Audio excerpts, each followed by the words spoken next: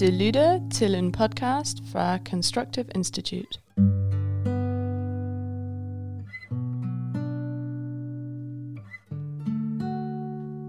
Stoler du på mig? Ja, det gør jeg. Stoler du på mig som journalist, hvis jeg ringede og bad om et citat? Ja, hvis det var dig. Stoler du på journalister generelt, der ringer og beder om et citat? Jeg tror, jeg har en naturlig skepsis over for journalister. Men det tror jeg også, det er fordi, med det arbejde, jeg har haft, så har jeg nok en naturlig skepsis.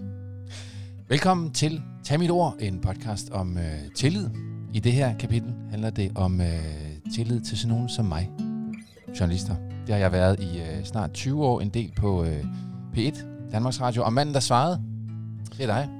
Peter Damgaard, som er en del af Constructive Institute.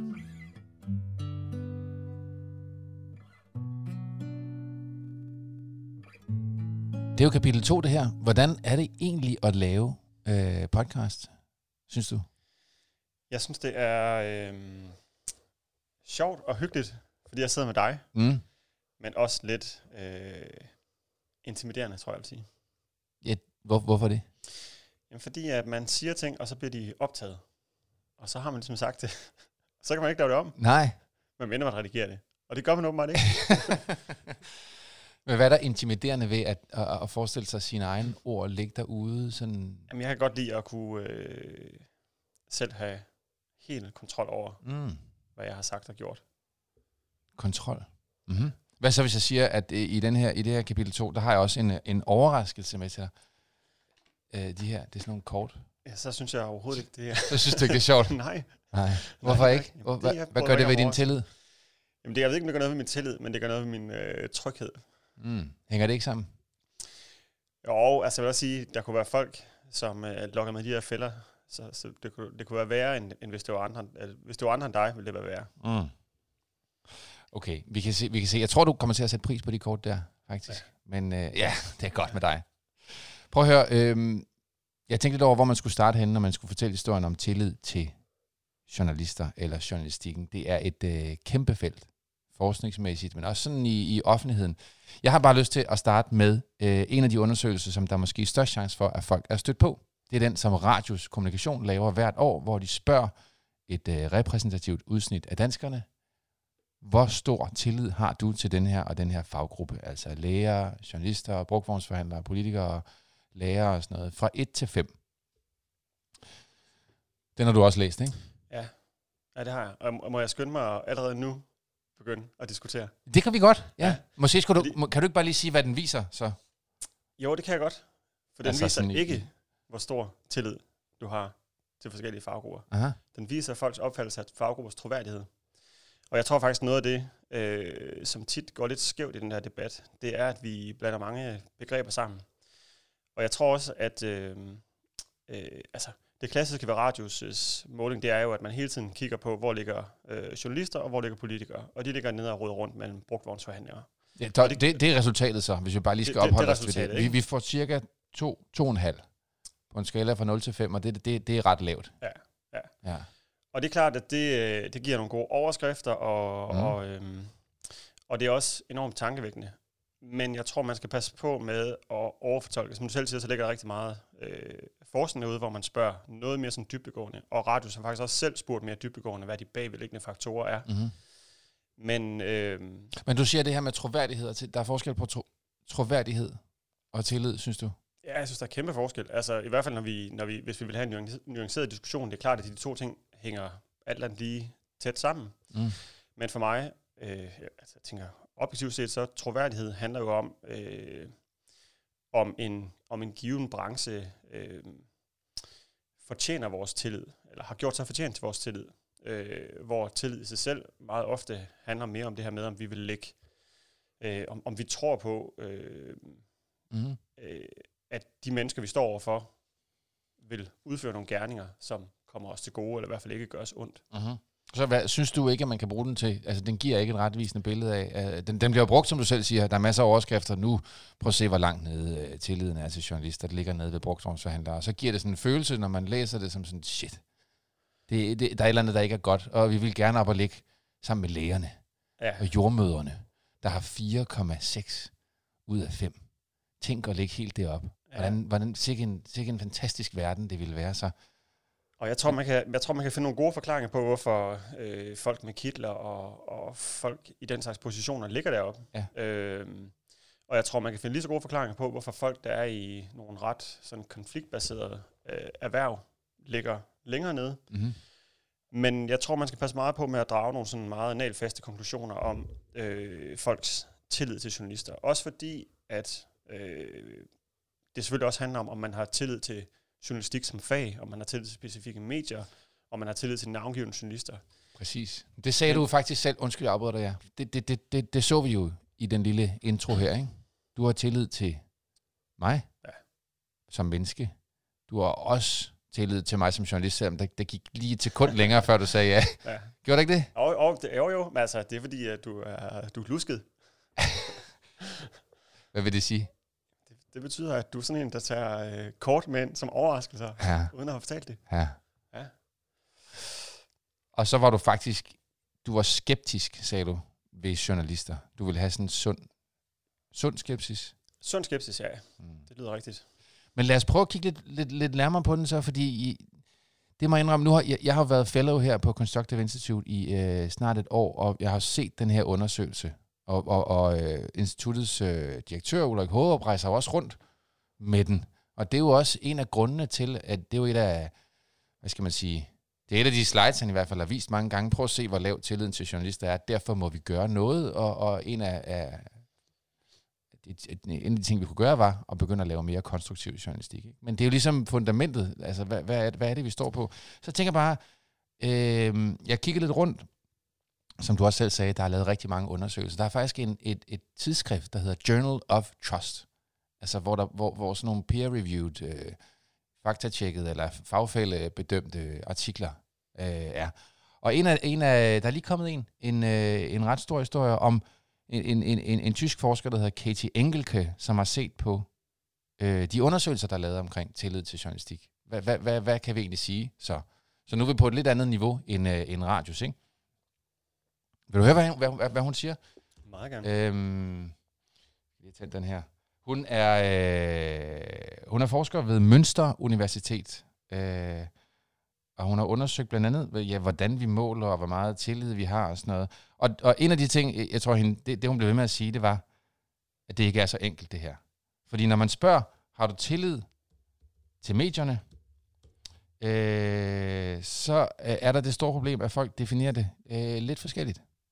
The difficulty with asking someone, do you trust in journalism, is that usually you get either a yes or no answer, or how much do you trust, and then a scale from 1 to 10, for example. But you don't know if all the people that you are asking have the same understanding of trust. So you don't know exactly what they're thinking about. Så vi ved ikke i virkeligheden, hvad det er, folk tænker, når vi spørger, har du tillid til journalister, eller til faggruppen, eller sådan noget? Hvad fanden? Hvad lægger vi så i tillid? Hvad lagde du her, da jeg lige spurgte dig? Jeg sagde, stoler du på? Jeg kunne godt have sagt, måske havde været mere præcis at gentage det her, har du tillid til? Hvad lagde du i det? Jamen, jeg tror for mig handler det om man har tillid til, at mennesker går ind i sådan nogle relationer med de rette intentioner. Altså, om du vil mig det bedste, kan man sige. Eller om jeg er ude på at snyde dig. Ja. Og jeg tror også, det er derfor, altså, jeg vil faktisk lige sige, at altså, det her med radiosmåling, jeg synes faktisk, den helt klart har sin retfærdiggørelse. Altså, den er vigtig til at sætte en debat op, og den er også vigtig til på en meget simpel måde at vise, at vi har nogle udfordringer med det her med troværdigheden til visse erhverv, som jo også helt klart er forbundet med tilliden til de samme erhverv. Men det er klart, hvis man vil spadestikke dybere, så er man nødt til at kigge på nogle meget mere nuancerede fortællinger. Og jeg tror også, at det man skal huske på, det er, netop når vi så går ind og spørger folk, så er det helt afgørende, hvordan vi formulerer spørgsmålene. Så kan man ikke bare have sådan et spørgsmål som er, har du troværdighed til den her gruppe? Fordi det er sådan... Synes du, den er troværdig, den her gruppe? Eller, har du altså, det er jo alt for bredt. Altså, man er nødt til at finde ud af, hvad er det så, der gør den gruppe troværdig? Og igen vil jeg også sige, altså, hvis man synes, at den interessante radiomåling, så vidt jeg husker, i 2017 lavede de selv sådan nogle underliggende, hvad der var de underliggende. Hvad kunne man så spørge om så for eksempel, altså for at blive lidt mere nuanceret? Jamen, så kunne man for eksempel spørge, stoler du på, at journalisterne gerne vil fortælle sandheden? Tror du, at journalisterne har en egen agenda? Kan man stole på de aftaler, man laver med journalister? Giver det så, ved du det, lige her på stående fod, giver det så et andet billede af journalistikkens, altså troværdigheden til journalisten som faggruppe? Når man jeg ved i hvert fald noget af det, som der var blandt andet også en radiosmåling, altså noget af det, som folk reagerede på, det var journalisters manglende evne til at erkende egne fejl. Mm. Og det kan man spørge alle faggrupper om. Altså for eksempel læger. Er læger gode til at erkende egne fejl? Det ved jeg faktisk ikke, om de er. Men jeg er ikke sikker på, at det vil give så stor en bule i deres troværdighed, fordi der er noget omkring lægefaget, som bare har en høj troværdighed.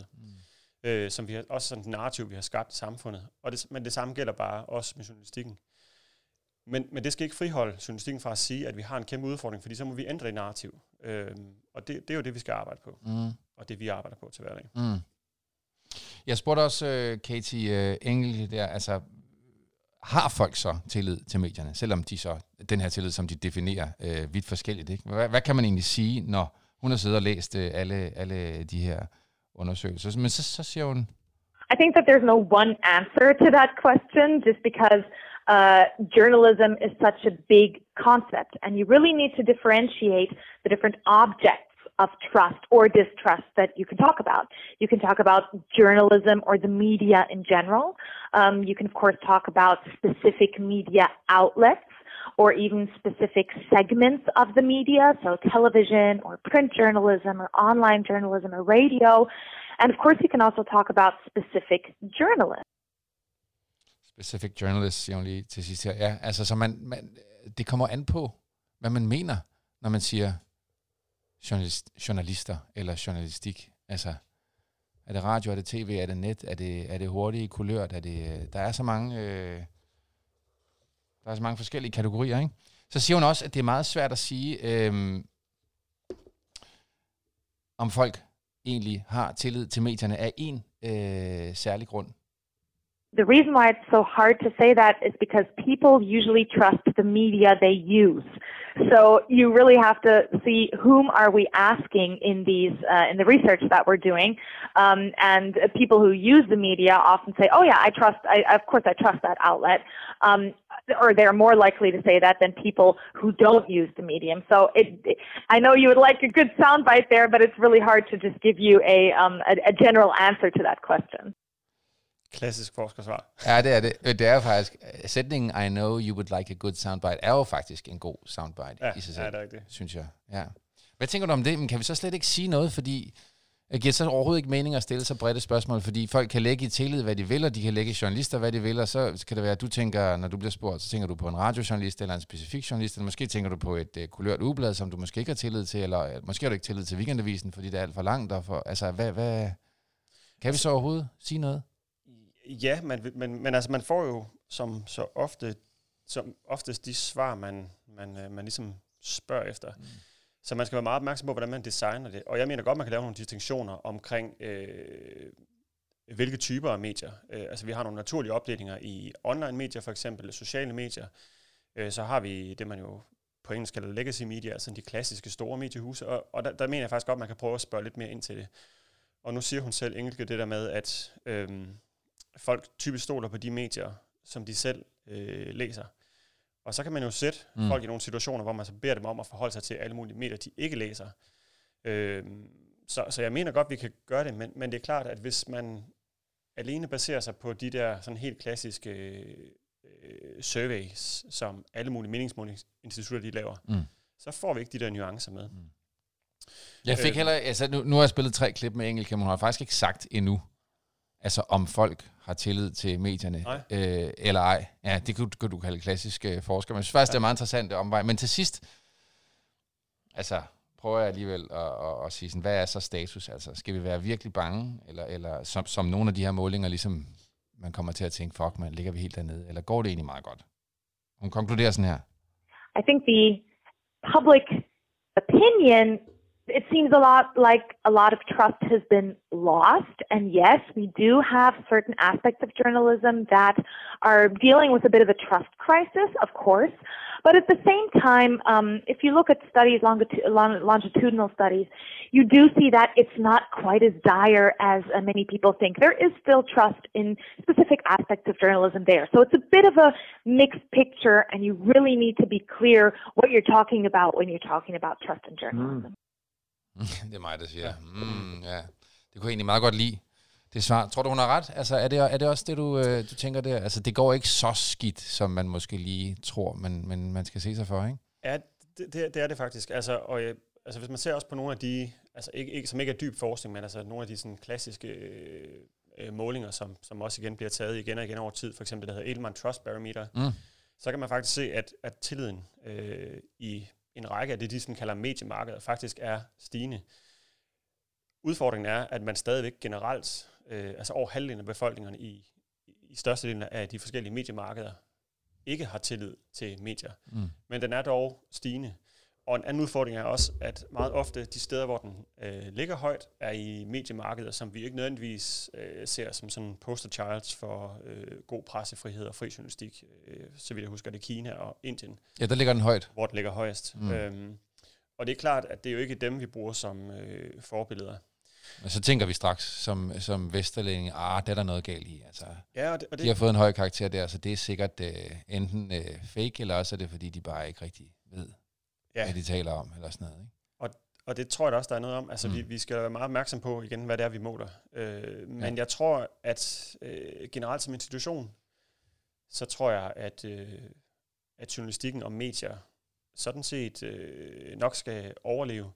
Og jeg tror også, at vi lever i en tid nu, hvor at medierne har en mulighed for at markere, at man er en institution, at journalistikken kan markere sig som en institution, som netop kan kuratere indhold. Jeg synes i den sammenhæng, jeg synes, the single most important for mig, altså aspekt af, om jeg har tillid til et medie eller ej, det er, om jeg kan mærke, at det er altså partisk. Jeg ved ikke, hvordan du har det, men hvis jeg blev spurgt om, hvad kan virkelig få dig til at løbe væk? Altså ikke på lederplads, men sådan jeg kan mærke, at journalistikken er twistet, at de holder med nogen. Jeg har en eller anden dyb. Tror du bare, det er mig, der sådan, som gammel journalist tænker, at det er objektivitet, det er vigtigt, og hvorfor kan man ikke bare det er jo fint nok at vide, hvem ens dagblad holder med. Og altså jeg tror for mig, der er det nok nærmere transparens. Og så kan jeg godt lide fornemmelsen af, at man har, som du også ligesom siger, altså det vi jo tit kalder for tilstræbt objektivitet, at man i hvert fald gør et forsøg på at agere objektivt. Lige nu der skræmmer sporene fra USA jo, hvor vi ser en totalt opdelt partipresse, ikke? Eller ikke partipresse, men i hvert fald sådan det, man kalder partisan press, ikke? Ja. Altså at man er enten på det ene eller det andet hold. Og det er klart, at det fører ikke noget som helst godt med sig. Altså tværtimod. Hvad skal man, hvis man synes, det er spændende at følge amerikansk politik, hvilket medie vil du så anbefale som det mest transparente og objektive? Altså det er jo sindssygt svært. Altså jeg vil sige, lige nu, det der hedder Vox Media, synes jeg laver rigtig meget nuanceret journalistik, og jeg synes også, de prøver at tage begge sider af sagen ind. Men altså, en hver konservativ eller højreorienteret person i USA vil jo sige, at de er left-leaning, og det er de også. Men jeg synes alligevel, de igen det her med, at de er transparente omkring det. Hvad vil det sige, altså gennemsigtighed for dig? Er det, at der står sådan en boks i hjørnet, ligesom Berlingske gjorde, med sådan her gjorde vi? Den her historie opstod faktisk, fordi der var en, der ringede til redaktionen. Eller den her opstod, fordi vi sad og undrede os over et eller andet. Er det den slags gennemsigtighed, eller hvad du gerne vil? Altså jeg tror virkelig, journalistikken kunne lære rigtig meget fra akademia. Altså det her med, at det er klart, det skal ikke være sådan, at man en til en ville kunne gentage et journalistisk stykke. Men tanken om, at man lægger frem præcis, hvordan man har gjort, så andre som kan et slags eksperiment, ja. Altså det tror jeg, det tror jeg virkelig vil kunne give noget til tilliden. Hvad er det så fordi det giver vel, det er vel tydeligt, hvem det er, man har ringet til. De optræder jo i artiklen. Hvad er det så for nogle ekstra informationer omkring det opkald til en eller anden forsker eller en eller anden case, som du gerne vil... Jamen det kan fx være, at man lægger alt interviewmateriale frem som bare sådan et bagkatalog til artiklen, ikke? Okay. Så man kan gennemgå det og se, hvad er det journalisten selv har hævet ud af konklusioner. Det kan også være, hvem man ikke har snakket med. over hvor lang tid, og selvfølgelig som bare helt klassisk disclaimers, altså hvem er der nogen, der har nogle interesser, hvem har hjulpet, osv. osv. Altså, lidt ligesom man gør i akademiske artikler, altså man lægger så meget frem, så i princippet folk kan efterprøve og se, om de kan lave den samme artikel og få nogenlunde de samme konklusioner. Ja. Så kan der være gode grunde til, at man drager nogle andre konklusioner, men det er jo det, der skal ligge i transparensen, at man får en klar indikation af, hvorfor man er kommet frem til de. Det kan jeg godt forstå. Det synes jeg er nogle gode pointer. Jeg synes også den der med, hvor kommer den her historie fra? Altså, det er også tit det, det er det spørgsmål, jeg oftest får som journalist, når jeg sidder til et middagsselskab. Hvordan vælger I egentlig de her historier? Hvor kommer de fra? Hvor finder I på dem? Og der er jo mange, der ringer ind, altså interesseorganisationer eller whistleblower, alt muligt. Ikke? Men det er jo vigtigt at vide, hvor den er opstået. Hvem det er, der har taget initiativ. Og behandler du historien anderledes, hvis den er kommet fra en... Fra en interesse? Ja. Jo, helt sikkert. Jo, så vil jeg være meget mere kritisk og tænke sådan, så skal der være mere substans i historien, ikke? End bare deres holdning. Så de starter længere nede, end en eller anden, en whistleblower for eksempel, eller en, der siger, at her er noget galt, ikke? Så er det også lidt nemmere at gå ind og teste.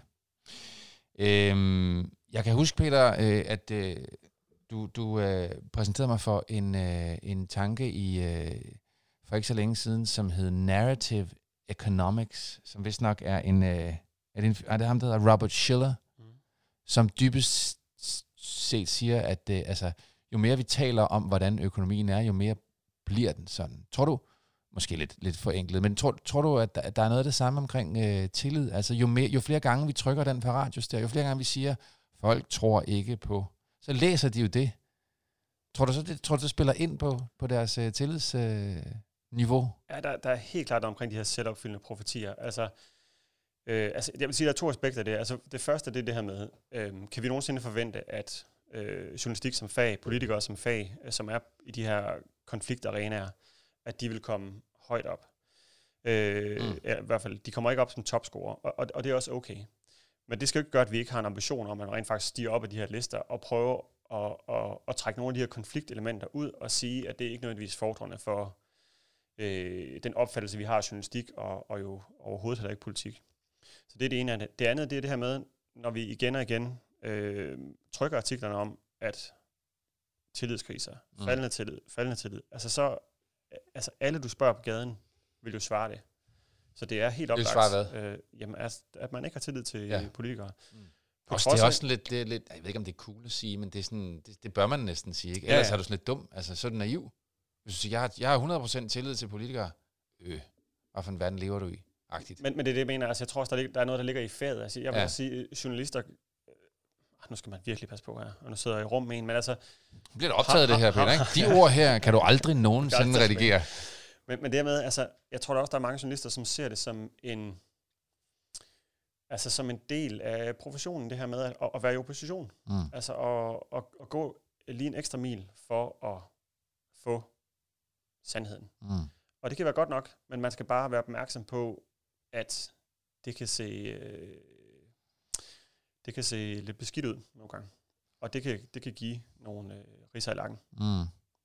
Og dem vil man måske virkelig også gerne have. Måske. Battle scars. Ja, bad guy.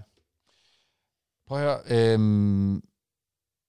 Der findes jo et fænomen i journalistikken, der hedder, eller når vi fortæller historier, at man skal show it, i stedet for tell it, ikke? Og det forsøgte jeg jo lige at gøre i starten med de her tillidskort, og rykke lidt ved din sådan, tillid til mig ved at præsentere dig for noget, som vi ikke havde aftalt og sådan noget. Hvor meget er det fyldt egentlig i vores samtale her, at du vidste, at der på et tidspunkt, hvor er de henne? De er til højre for dig. Jeg sidder du har siddet og kigget på dem også. De er hernede i kassen. Altså, hvor meget er det fyldt, og hvad gjorde det sådan, at du vidste, at det, og du ved ikke, hvad det er? Sådan, det skal vi til på et tidspunkt her, og det er live og on tape i hvert fald. Det er bare sådan et irritationsmoment, tror jeg. Ja. Er det virkelig nødvendigt? Ja. Skal vi prøve så? Nej, det spørger jeg dig så ikke om. Prøv at se her. Jeg tror faktisk, du ville synes, det var meget fedt, og jeg kan også... jeg siger det virkelig også for at anbefale et produkt fra Grundtvigsk Forum. De har lavet sådan nogle samtalekort om alle mulige ting, altså demokrati og frihed og klima og sådan noget. Og de har taget udgangspunkt i den følelse, at når man sidder nogle gange med sine venner i festlig lag, så kan man måske godt nogle gange gå hjem og tænke sådan, det var meget hyggeligt, men altså, vi snakkede sgu ikke rigtigt om noget sådan virkelig vigtigt-agtigt. Vel? Har du nogensinde haft sådan, eller har du altid sådan lange samtaler med venner om? Ja, nej, selvfølgelig kan jeg det. Ja. Selvfølgelig kan jeg det. Nå, men så kommer i hvert fald, de koster en 20 inde på Grundtvig.dk, og så kan man købe sådan nogen, og så kan man jo for eksempel, nu har jeg har valgt nogen ud, sidder med dem her, ikke? Jeg har valgt nogen ud, som alle sammen handler lidt om sådan en journalist. Så skal du bare tage et her fra viften. Og så skal du bare læse højt. Noget af det fineste og mest fundamentale ved at være menneske er evnen til at sætte sig i et andet menneskes sted og hjælpe den pågældende, hvis hun har brug for det. Men konkurrencestatens logik er, at vi i stedet skal se vores medmennesker som konkurrenter. Rasmus Willi, sociolog. Så det er citatet, du får, og så står der et spørgsmål nedenunder. Hvordan ser du på den anden? Ja, på den anden. Ja. Det er sådan, nu er vi over i noget social tillid, ikke? Det må man sige. Altså, tror du, det er rigtigt nok, det der med konkurrencestaten, og vores medmennesker er konkurrenter? Har han ret i det? Jeg synes faktisk, det er sådan lidt et fantastisk begreb, det der, som jo har været meget populært. Jeg synes også, det har helt sikkert noget på sig, og det er jo klart, at den måde, som velfærdsstaten har udviklet sig på, så er der et element af det. Men det der med sådan, altså generelt så har jeg meget svært ved, når vi siger, at mennesker agerer på en måde. Også det her med, at man siger, at mennesker er grundlæggende godt, mennesker er grundlæggende dårligt. Det tror jeg, man skal passe rigtig meget på med. For jeg tror, at mennesker reagerer meget forskelligt i meget forskellige situationer. Og nu er vi lige midt i sådan en coronatid, og jeg tror, at det kommer til at blive den bedste sådan reminder, vi kan få om, at mennesket kan tilpasse sig. Vi kan også se de ting, der sker i USA lige nu. Der er helt sikkert mennesker, der er gået på gaden og har markeret sig, og også været mere indigneret og vred, end de ville være i mange andre situationer. Og det tror jeg også er et eksempel på, at mennesket tilpasser sig. Okay, det kan godt være, at den ikke var den bedste. Prøv at tage en anden så. I 2011 sagde 60% af danskerne, at de havde ret stor tillid til politikerne. I 2014 udtrykte kun 38% stor tillid. Undersøgelse i ugebrevet A4. Hvordan taber politikerne vælgernes tillid? Det er jo faktisk, skulle vi ikke bare have det som en lille teaser til kapitel 3? Det er jo det, vi skal i gang med i næste afsnit. Hvordan taber politikerne tilliden til... Nej, omvendt. Hvordan taber vælgerne tilliden til politikerne? Stod det ikke det? Jo. Ja, hvordan taber politikerne vælgernes tillid? Ja. Jeg tror, de gør det... for mig, det kan man jo bare sige, ikke? Hvordan taber de min tillid? Det er, når de bliver strategiske, og når det handler om at blive genvalgt, snarere end at bruge sine 4 år på at ændre verden. Altså, jeg vil ønske, at de kun var der i de 4 år. Og så kunne de bare give den gas, og gøre det så godt de kunne. Det vil jeg have tillid til, at de ville gøre. Hvis vi gav dem 4 år, og sagde, at det slutter om 4 år, så ville de gøre det så godt de kunne. Men fordi der er den her mulighed for at blive valgt igen, så det tror jeg, det twister et eller andet i dem, som ikke er så kønt, og som får mig til at... Så kan du se en større sådan autenticitet ved Enhedslistens politikere, som har sådan et rotationsprincip? Nå ja. Ja, det kan godt være, at det... Jeg tror, det skal være mere drastisk end det, faktisk. Hvorfor skal de blive siddende? Altså? Hvorfor skal det være sådan levebrød? De skal derud, og så kan de komme ind igen lidt senere. Jamen, grundlæggende er jeg enig. Altså, igen skal man selvfølgelig passe på med at skære alle over en kamp, men der er der helt klart noget sundt ved at prøve at opleve og være en del af det samfund, man rent faktisk sidder og lovgiver omkring. Skal jeg lige tage en også? Ja, jeg gør det.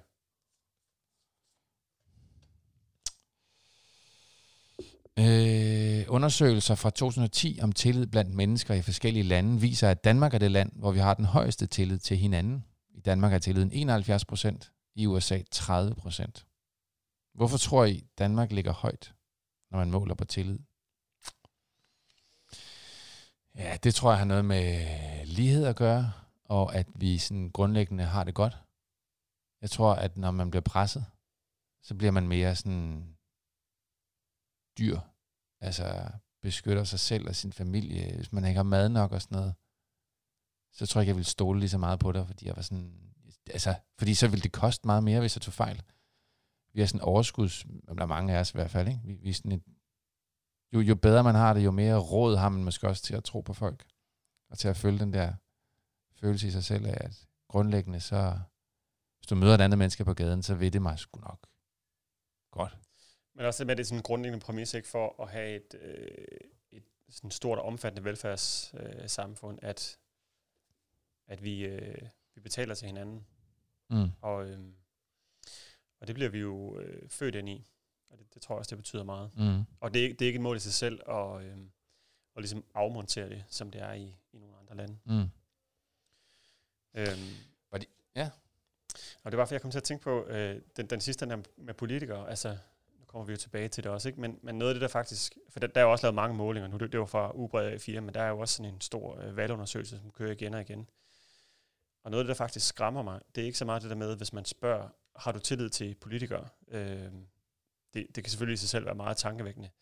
Men der er også nogle af de her undersøgelser, hvor man spørger, har du tillid til, at politikerne vil træffe beslutninger, som er gode for samfundet, eller i den stil? Det er spændende, det der. Og det er hele kapitel 3. Hvad er det, vi egentlig spørger om?